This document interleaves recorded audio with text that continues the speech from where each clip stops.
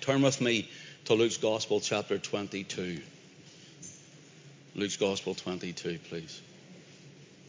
This is part 4 of Simon Says. Now, every one has been different, so if you've missed the others, this one is completely different, so don't be concerned that you'll be trying to figure things out on the way along. But Luke 22.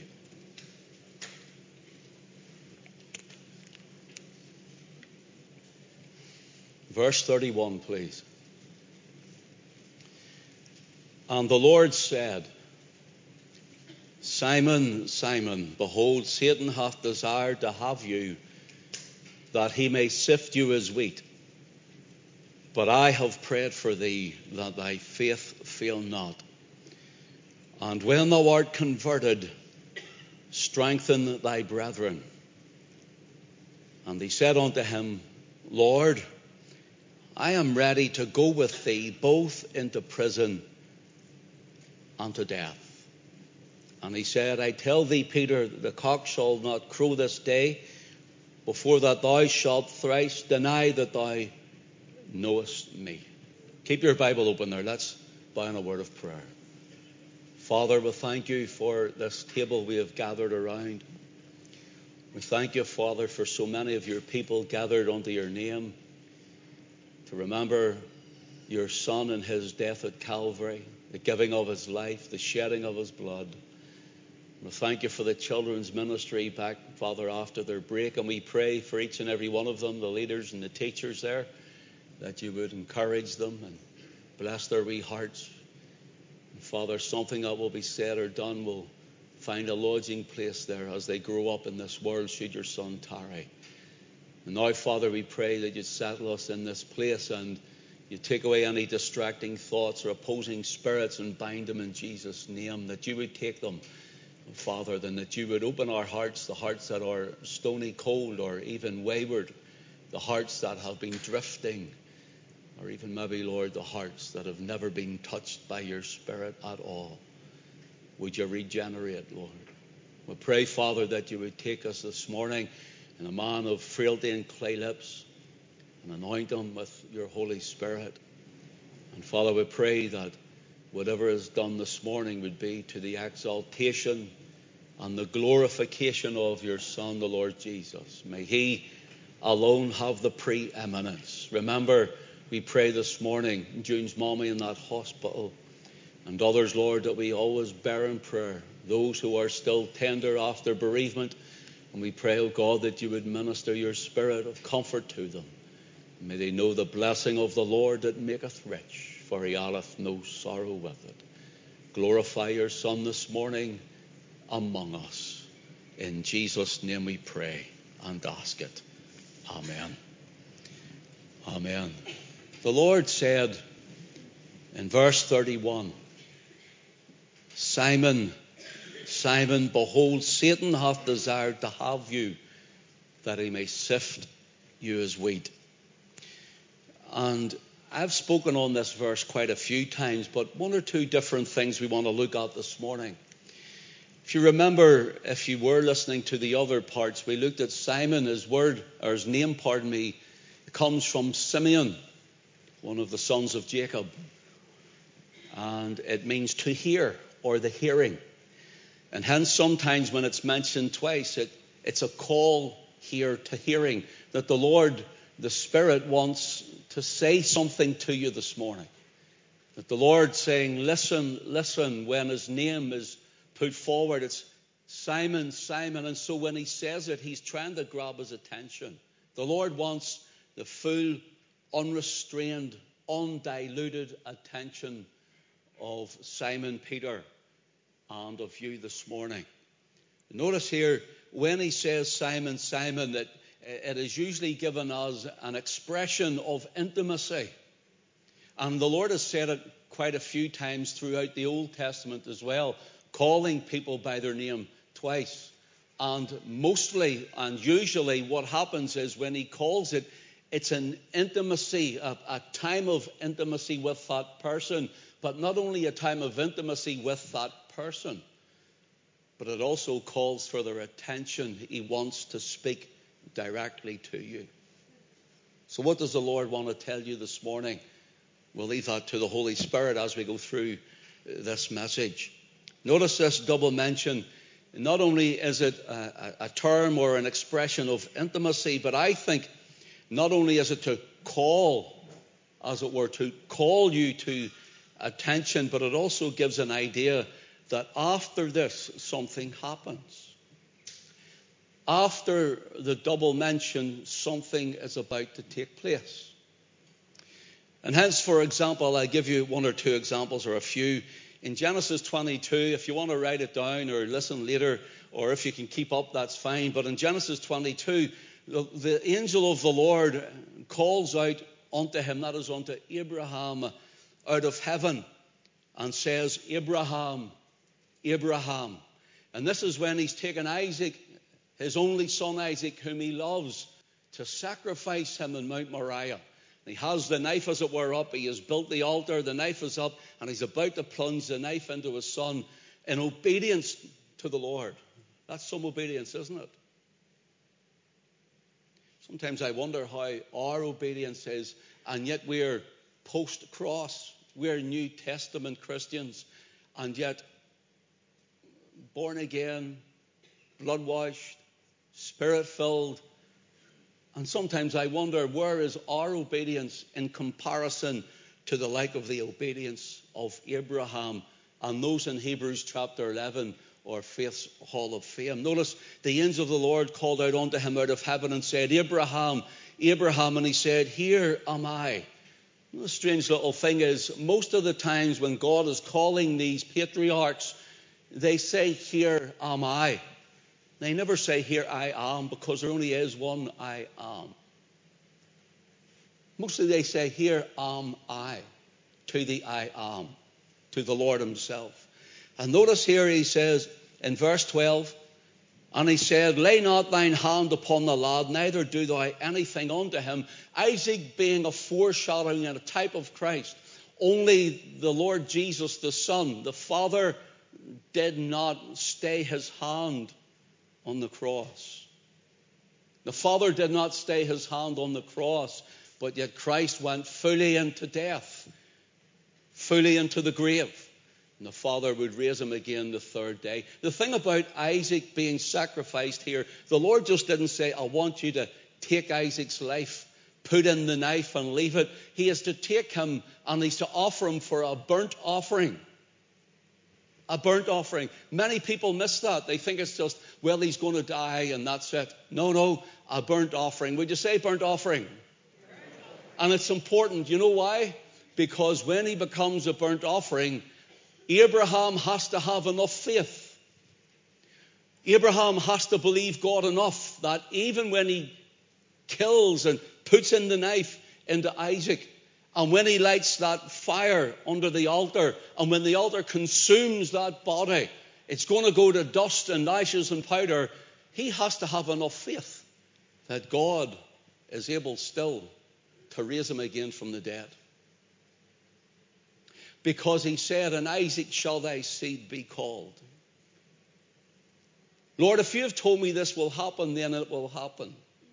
If you've said that in Isaac my seed will be called, if I kill him, burn him as it were to cinders, to dust, to ashes, you will raise him again. Brothers and sisters, what a great example for us to be encouraged to know that when the day comes, should the Lord tarry, that you and I leave this scene of time, that there's coming a great day. Pastor Glenn mentioned it round the table of resurrection, knowing that God is able to resurrect us again unto eternal life in his glory. Some people think it's fantastical. Well, it is. Too wonderful. Well, it is. But I don't know how it's going to happen. How is the Lord going to raise those who were burned at the stake and went to powder? How is the Lord going to raise those bodies that went to the grave, even in biblical days? I don't know. But I know he will.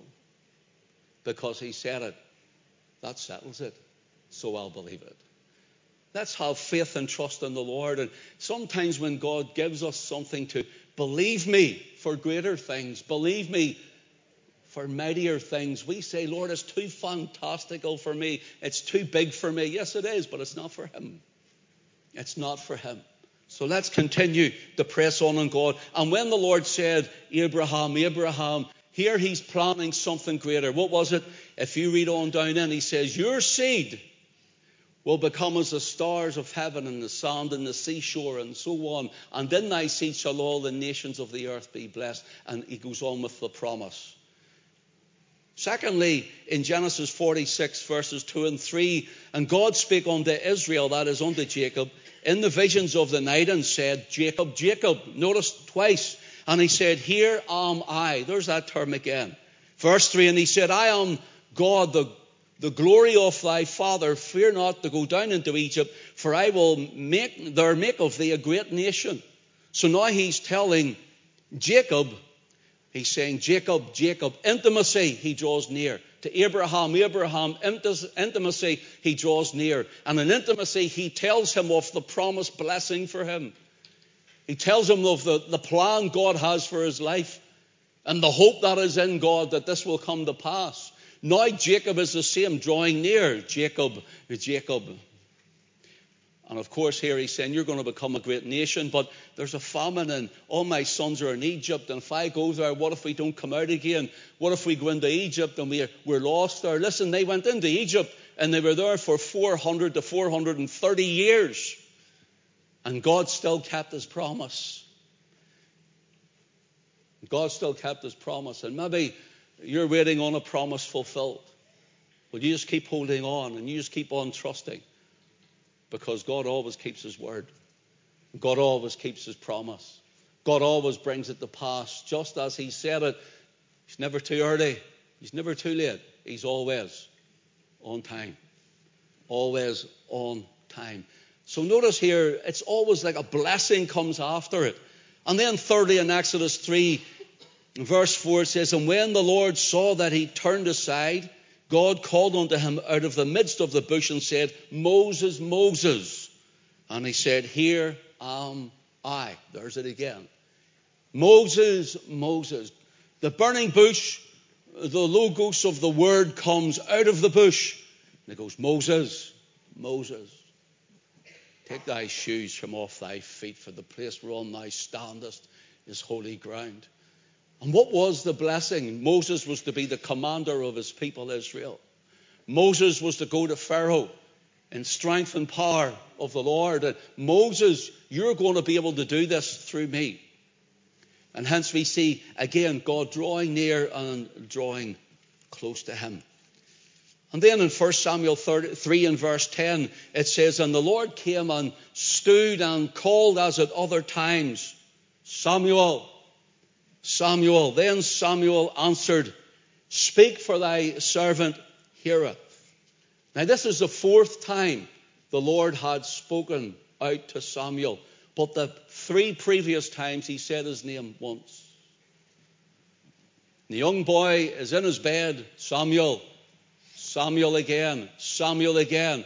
But the fourth time the Lord comes in intimacy to this young boy who's going to be one of the greatest prophets ever in Israel. And he comes right to him, Samuel, intimacy, Samuel, intimacy. You're going to be one of the greatest prophets. And in that chapter he says, tell Eli, the high priest, what I'm going to tell you. Samuel didn't want to say because he knew that it wasn't nice. It wasn't good because Eli was going to die. The Lord was going to remove him. Eli was the high priest. And Eli allowed his sons, his own flesh and blood sons, to be wicked in the house of the Lord and to minister in the same house. Brothers and sisters, we have to be careful how our lives are when we minister in this church. We have to be careful whether you're shaking a hand at a door or waving somebody hello in the car park. Whether you're in here leading somebody to their seat, or whether you're a deacon doing whatever work, or a youth leader, or on this stage singing and playing. You have to be careful.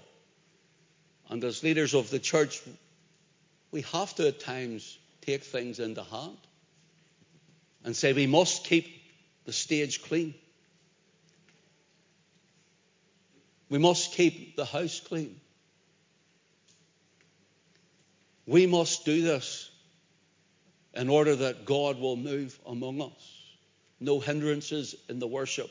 No hindrances at the door. No hindrances. Notice here, the Lord says, Samuel, Samuel, this is what Eli is like. I wonder what the Lord says about me. I know he sees me perfect in Christ, perfected in Christ, yet I'm failing as a human, in a human frame. I understand that. But what does he see when he looks at you and me as we minister? What does the Lord see? What would he say to someone in here? I'll use my name, Ken. I wonder would the Lord call me Kenneth? I don't know. I hate Kenneth. Hope he doesn't. If he does, I know I'm in trouble. Kenneth, Lord, call me Ken, please. And here we find that at times the Lord draws an intimacy to tell us enough is enough.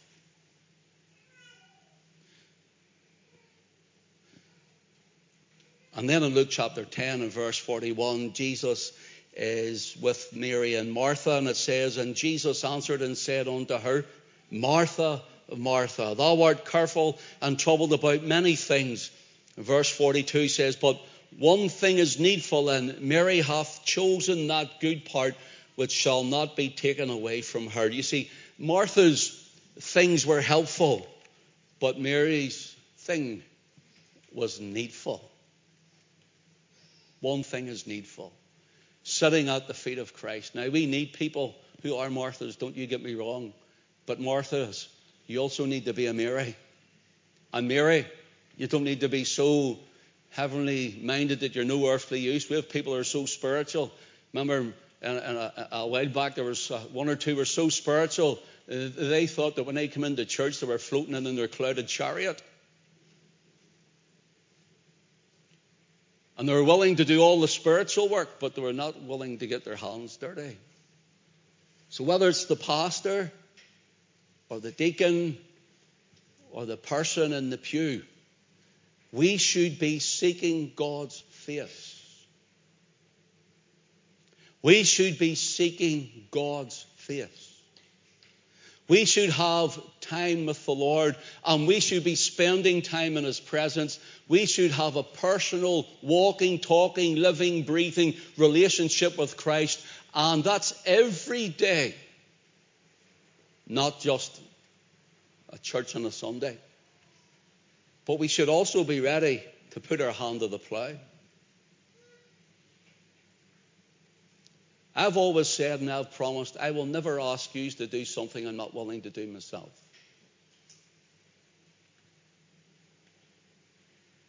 So if I asked you, would you clean the toilets? The deacons do that. But if I asked you to clean the toilets, you hadn't done it before. If you say, have you done it yourself? I'll say, yes, I have. In fact, Nana down the back has the proof, don't you? Yes. With my yellow marigolds on. Or are they pink, are they? You're letting me down here with the colours, no? My lovely pink ones, you know. They're pink. We should be ready to serve. For there are things that are helpful, but for your soul there are things that are needful. And that is to be in the place with Christ. So notice here, these double mentions of the name. You know, in Acts 9 we have, in verse 4, it says, and he fell to the earth and heard a voice saying unto him, Saul, Saul, why persecutest thou me? And Saul replies, who art thou, Lord? And the Lord replies, I am Jesus whom thou persecutest. It's hard for thee to kick against the pricks, and so on. And then comes Saul's conversion. The Lord came to Saul when he was in a religious mindset and manner, but not yet saved. Aren't you glad that the Lord came to where you were? Aren't you that glad that the Lord Jesus comes to right where you are beside you? Aren't you glad for the day and the hour and the moment when the Lord came into your life and you had no thought of him? Maybe you were even in church and churchy and religious. But Jesus came in mercy and in grace, and he spoke, as it were, your name through the preaching of the word and the power of the Spirit, and there you were saved. Do you remember when you got saved? Do you remember your testimony of when you were saved? Who remembers when they got saved? Look, all over, who remembers where they got saved?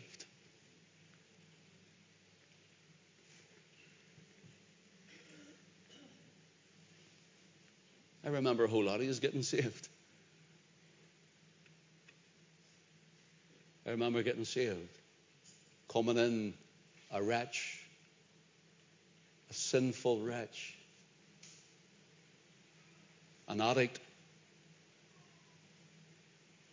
through the preaching of the word of Pastor McConnell.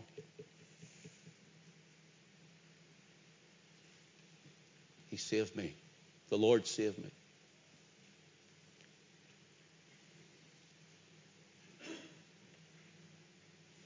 Remember that night like it was yesterday. Never forget it.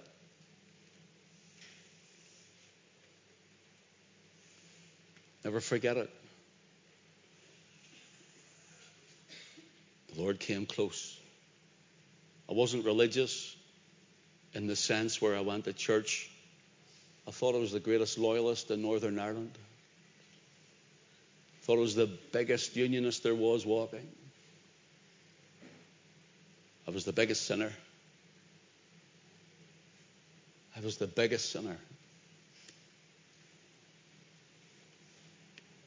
Notice, Saul, Saul, why persecutest thou me? And Saul is about to become Paul, who then, what happens? Writes almost 2/3 of your New Testament. You see how the blessing of God is when he draws near? When the Lord is close to you. And then sometimes at the rejection of him and the calling, we find in Matthew 23 verse 37, Luke 13 verse 34, but Matthew 23 verse 37, "O Jerusalem, Jerusalem," the Lord Jesus cries over the city, "thou that killest the prophets and stonest them which are sent unto thee, how often would I have gathered thy chickens together as a hen would gather under her wings, and you would not. You wouldn't come to me." Verse 38, he says, "Behold your house, your religious order, your temple, your house is left unto you desolate." So something big's happened, and that this intimacy and this rebellion against God, not obedience to God and his calling, we find that Jerusalem is sacked, as it were, by Titus the Roman in AD 70. God warns him. So these people mentioned and having their name repeated were all called unto a higher service, so to speak. But the trial, the testing, the choice, the patience were the chosen pathway to fitting them out as a vessel of honor. So when the Lord draws near to you and the Lord speaks with you and says something to you and you move toward him and for him in obedience, and you're spending that time with him, I'm speaking to me. I hope it's speaking to you. Let the Spirit speak as he wants to speak. But when you do it and laying down all the worldliness, all the things of the world, the lusts of the world, the lusts of the flesh, and the pride of life, and all the things that we want, and the Lord says, what about me and you in this intimacy? Intimacy with Christ, intimacy in prayer, intimacy in reading the Word, intimacy in listening and singing and worshiping and exalting the Lord, intimacy in gathering as one body of unified under the Word of God. Intimacy. And when he calls us there, there's always a blessing. There may at times be a trial, of course. The closer you get to Christ, the more you'll reject the world. And the closer you get to Christ, you'll hate this world. I hate the world. You know, people say, oh, he's a hate the world. Why am I hate the world? I hate it. I hate everything that's in it. I hate the way it's going. I hate the things that's happening. Speak maybe on some of those things tonight. I don't want to go down that route this morning. But the closer you get to Christ, and maybe the Lord has spoken this morning and, as it were, called your name twice, as it were. In other words, he's drawn near. He's drawn close, and his Spirit has spoken to you. Stand, brothers and sisters, even at the cost of trial, even at the cost of some trouble, even at the cost of it, when we follow on with God and we're close to Christ, it's always worth it, for he's no man's debtor. And so when the Lord speaks to you this morning and says something to you that you know is about you and him, that you know this is about me and you, Lord, you're speaking to me this morning, when you know it,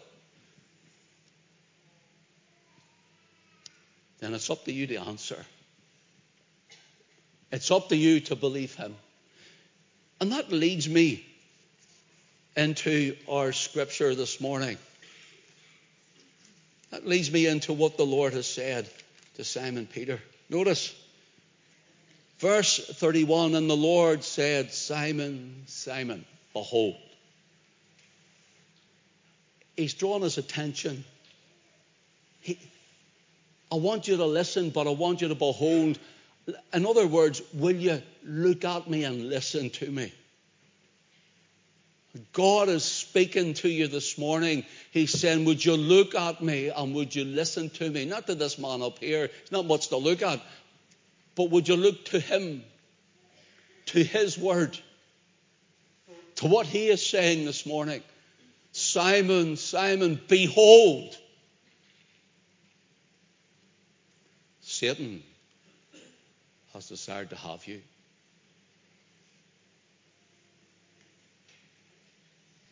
Satan has desired to have you, that he may sift you as wheat.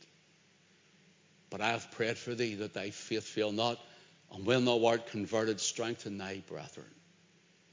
Now see, when the Lord says, Simon, Simon, behold, Satan hath desired to have you, the idea is, and you can read it, we'll not go into it this morning, in Job chapter 1, Satan couldn't touch Job without the Lord's permission.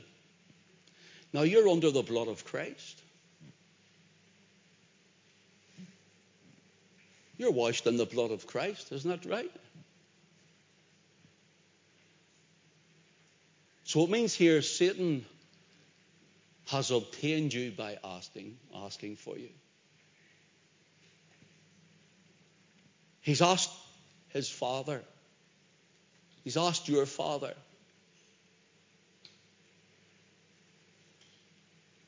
Can he have you to try you? That's what it means. But here's the way it reads in the original text. Simon, Simon, behold, Satan hath desired to have you, that he may sift you as wheat. And the idea is, he's not just looking at Peter directly.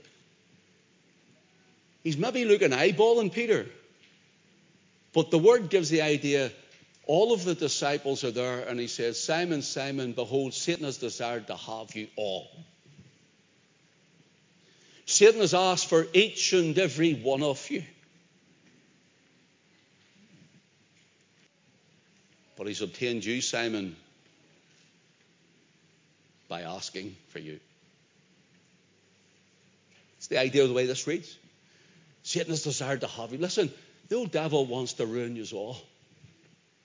The old devil wants to ruin you all. But at certain places, points in time, the Lord allows a trial to come. He doesn't tempt you, but he allows the devil for a trial. And you might ask why. Because there's always blessing in obedience.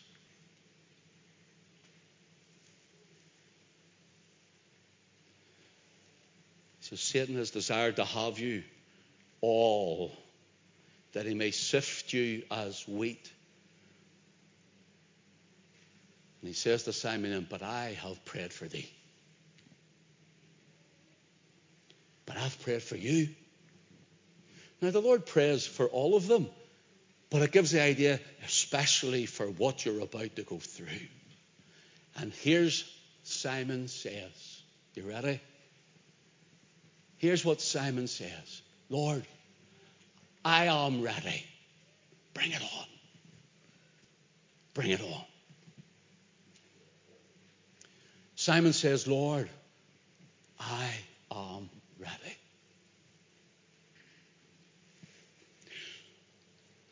Now, the Lord's only after telling Simon Peter the devil wants him, and he's obtained him by asking.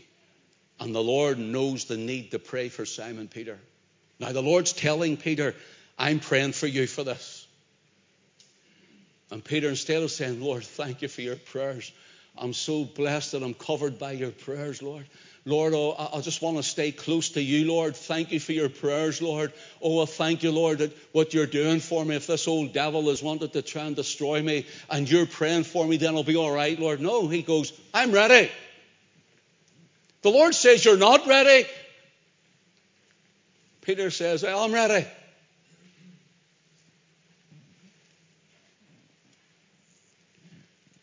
He says, I'm ready to go even to prison unto death. I'm ready to do whatever, Lord. And when the trial comes within hours, the cock crows because he's already denied Christ 3 times.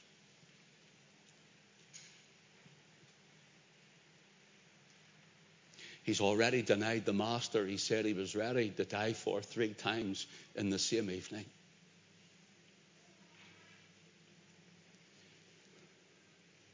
Again, what does that say?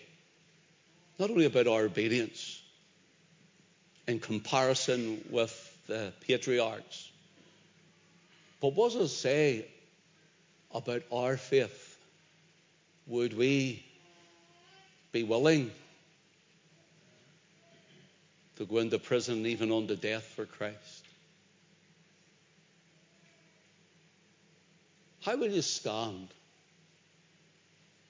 How will you stand in that day? As this world hurtles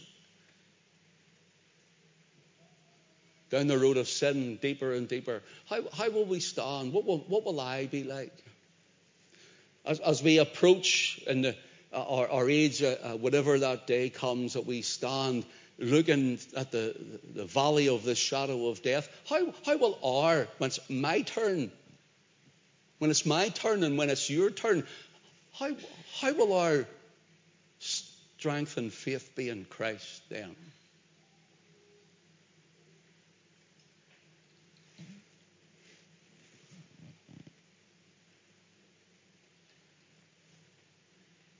You know,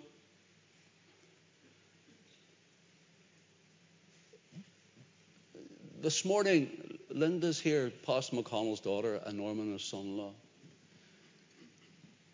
And they were gracious to allow me in to speak with the bishop as he was getting ready to pass on different occasions, but especially that night, Linda, that night. But coming up to that point, and I don't want to go into too much personal detail, but coming up to that point, every time I went in, it was, son, you all right? And then after that, it was, what about the work?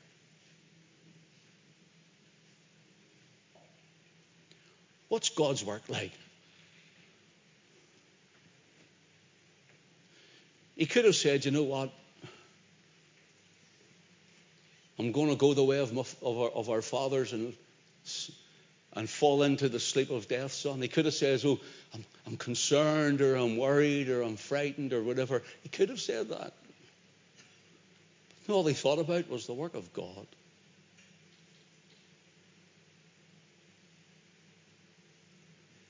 And even into death, just, we'll press on. Press on right into glory. Right into the kingdom. And brothers and sisters, what would I be like? What would you be like? How would our faith stand? How's our closeness with Christ that even as the hymn writer wrote, and say, should the death dew lie cold on my brow, if ever I have loved thee, my Jesus, 'tis now.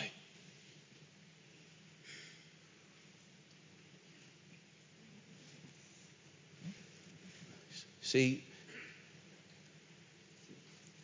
God draws near to us, tells us, come into the place of prayer. Yeah, Lord, when this TV program's over, Christ comes near and he says, will you come and watch with me for 1 hour like the disciples in Gethsemane? Yeah, Lord, just, when I'm finished watching this movie, will you come and gather together with your brothers and sisters in worshiping the Father? I will, Lord, but just not this week because of a few other things to do. A family coming for dinner. Maybe the Lord will say, well, bring them with you.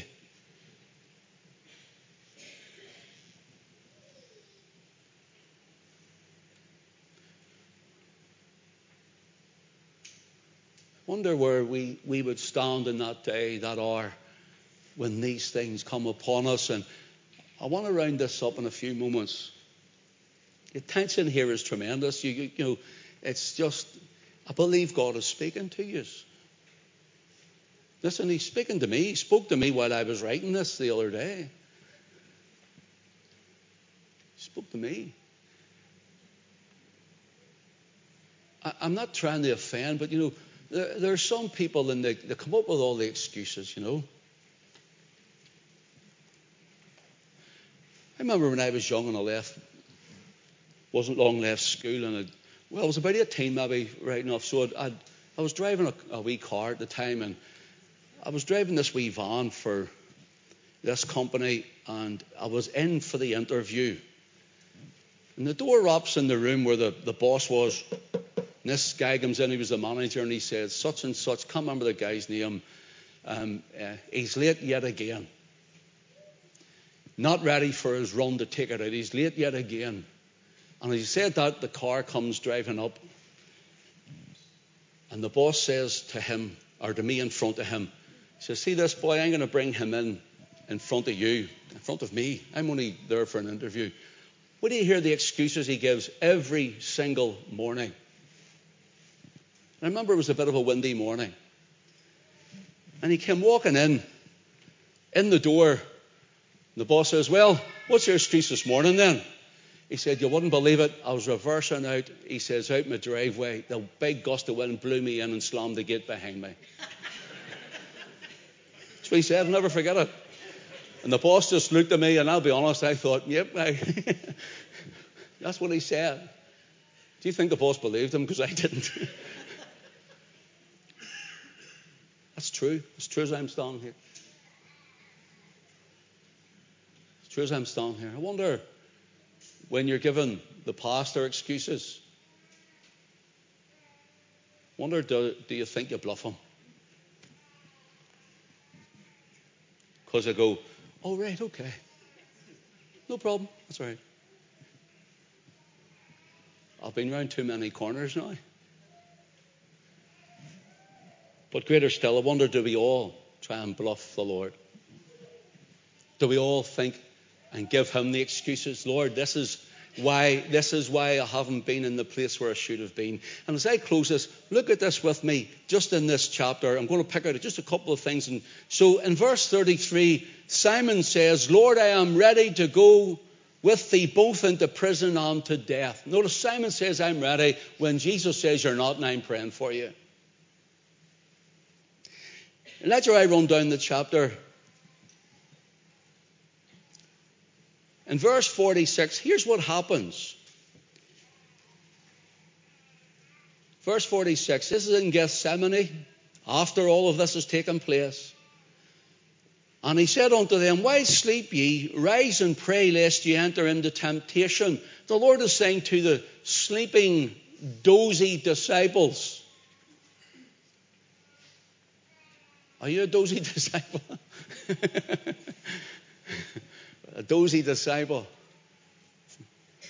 In other words, first of all, Peter's wrong little side slipping, if you want, led to a great backsliding.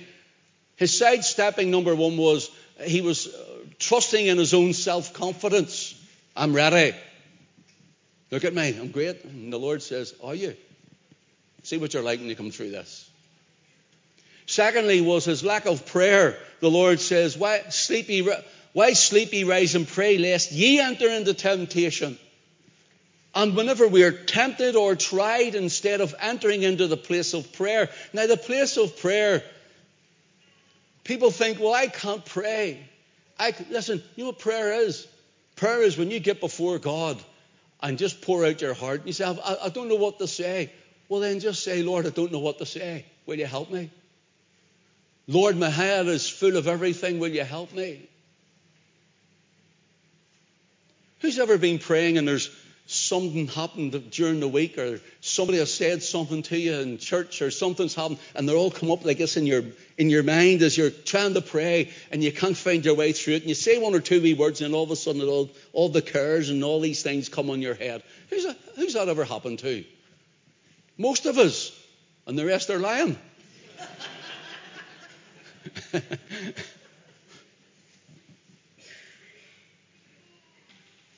But still you're there, and the Spirit within us, groaning, makes intercession for you.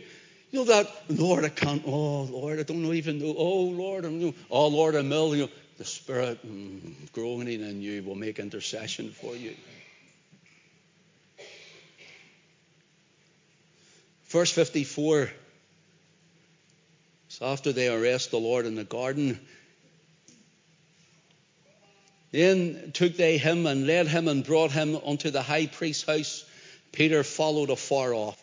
Where was he? Far off.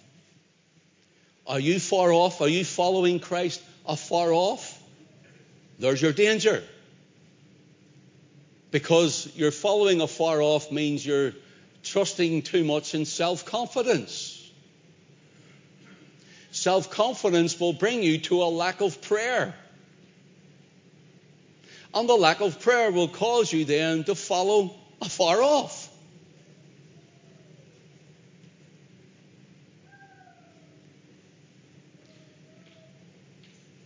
Fourthly, verse 55, and when they had kindled a fire in the midst of the hall where they were sat down together, Peter sat down among them.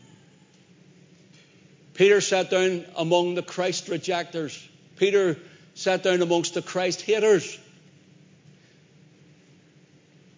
Are you sitting among the world even? Are you sitting among the Christ rejectors? Supporting their ventures? Are you sitting among them in their loves and their lusts and their worldliness? Are you sitting among the Christ rejecting crowd?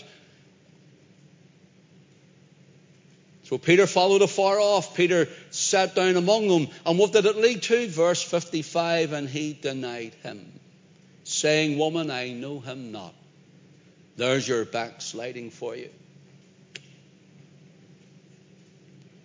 Now you know why the Lord was praying for Peter, don't you? Peter goes out and weeps like he's not going to stop weeping. Peter hears that he's risen from the dead and runs to the tomb, and he's not there. Peter goes to the Sea of Galilee, as he said he would meet them there, and when he doesn't come in Peter's timing, Peter says, I go a-fishing. Now this is the same one who said earlier, through the weeks we've looked at it, Thou art the Christ, the Son of the living God.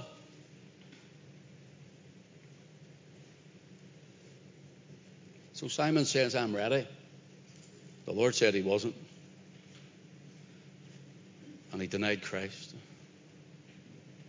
So, we'll stop there this morning.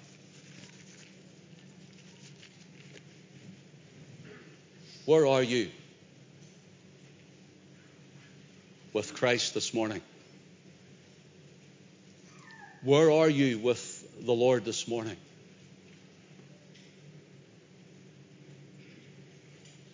Is there someone this morning and you've been in the world, trifling with the world, maybe fully in the world?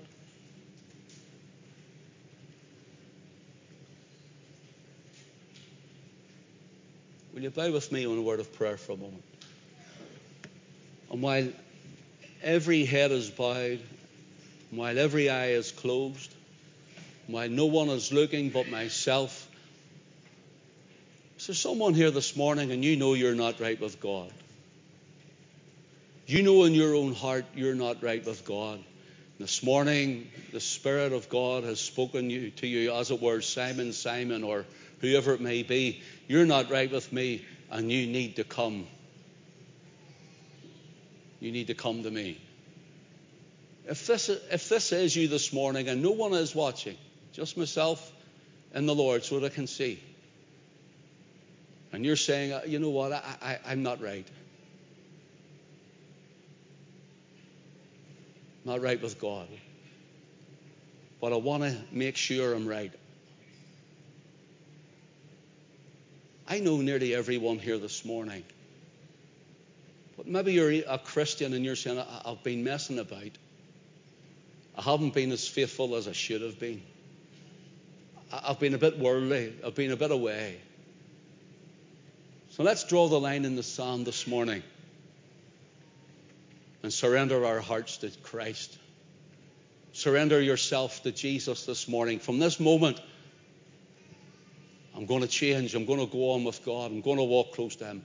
If that's you this morning, and the Lord has spoken to you, and you know that's you, I want you to quickly and quietly just lift up your hand and take it down again.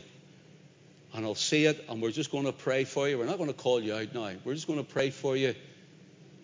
Just to acknowledge, this morning, God has spoken to me. I see someone there. I see another one over there. Is there one more?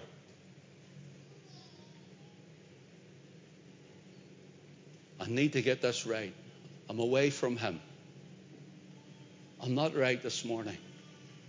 Before we close this, is there one more before I close this? I'm not going to ask you up to the front. I'm just going to pray with you this morning.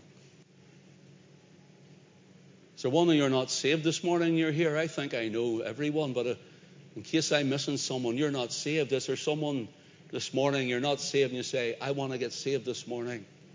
I want to come to the Master. I want to give my life to Christ. Maybe we're all saved. I think I know everybody this morning, but just in case I'm missing one.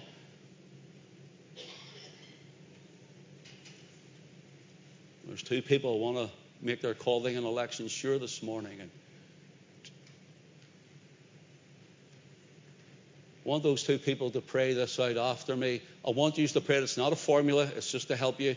You know, I only do this whenever I feel led to do it. And this morning I really felt led to do it. I was saved in an appeal. Thank God for it. But I want you to pray this out. And I want everyone to help them. Will you just pray it with them? Repeat after me. Father, I come to Thee in the name of Your Son, the Lord Jesus Christ. I thank You for Him, for His doing and dying, for His precious blood, for the great salvation He brings. And so I come to You in Jesus' name. I know in my own heart and life I haven't been walking right with You. I've wandered far from the fold, but now I want to come home. Will You receive me this morning as Your child in You and afresh, and glorify Your Son in my life? Help me to walk with You again every day, and help me to be a witness for You every day. I ask these things in Jesus' name. Amen. Amen. The Lord bless you. We're here to help you, as you know that. We're here to try and comfort you, encourage you, and help you along the way. The Lord bless you. Team,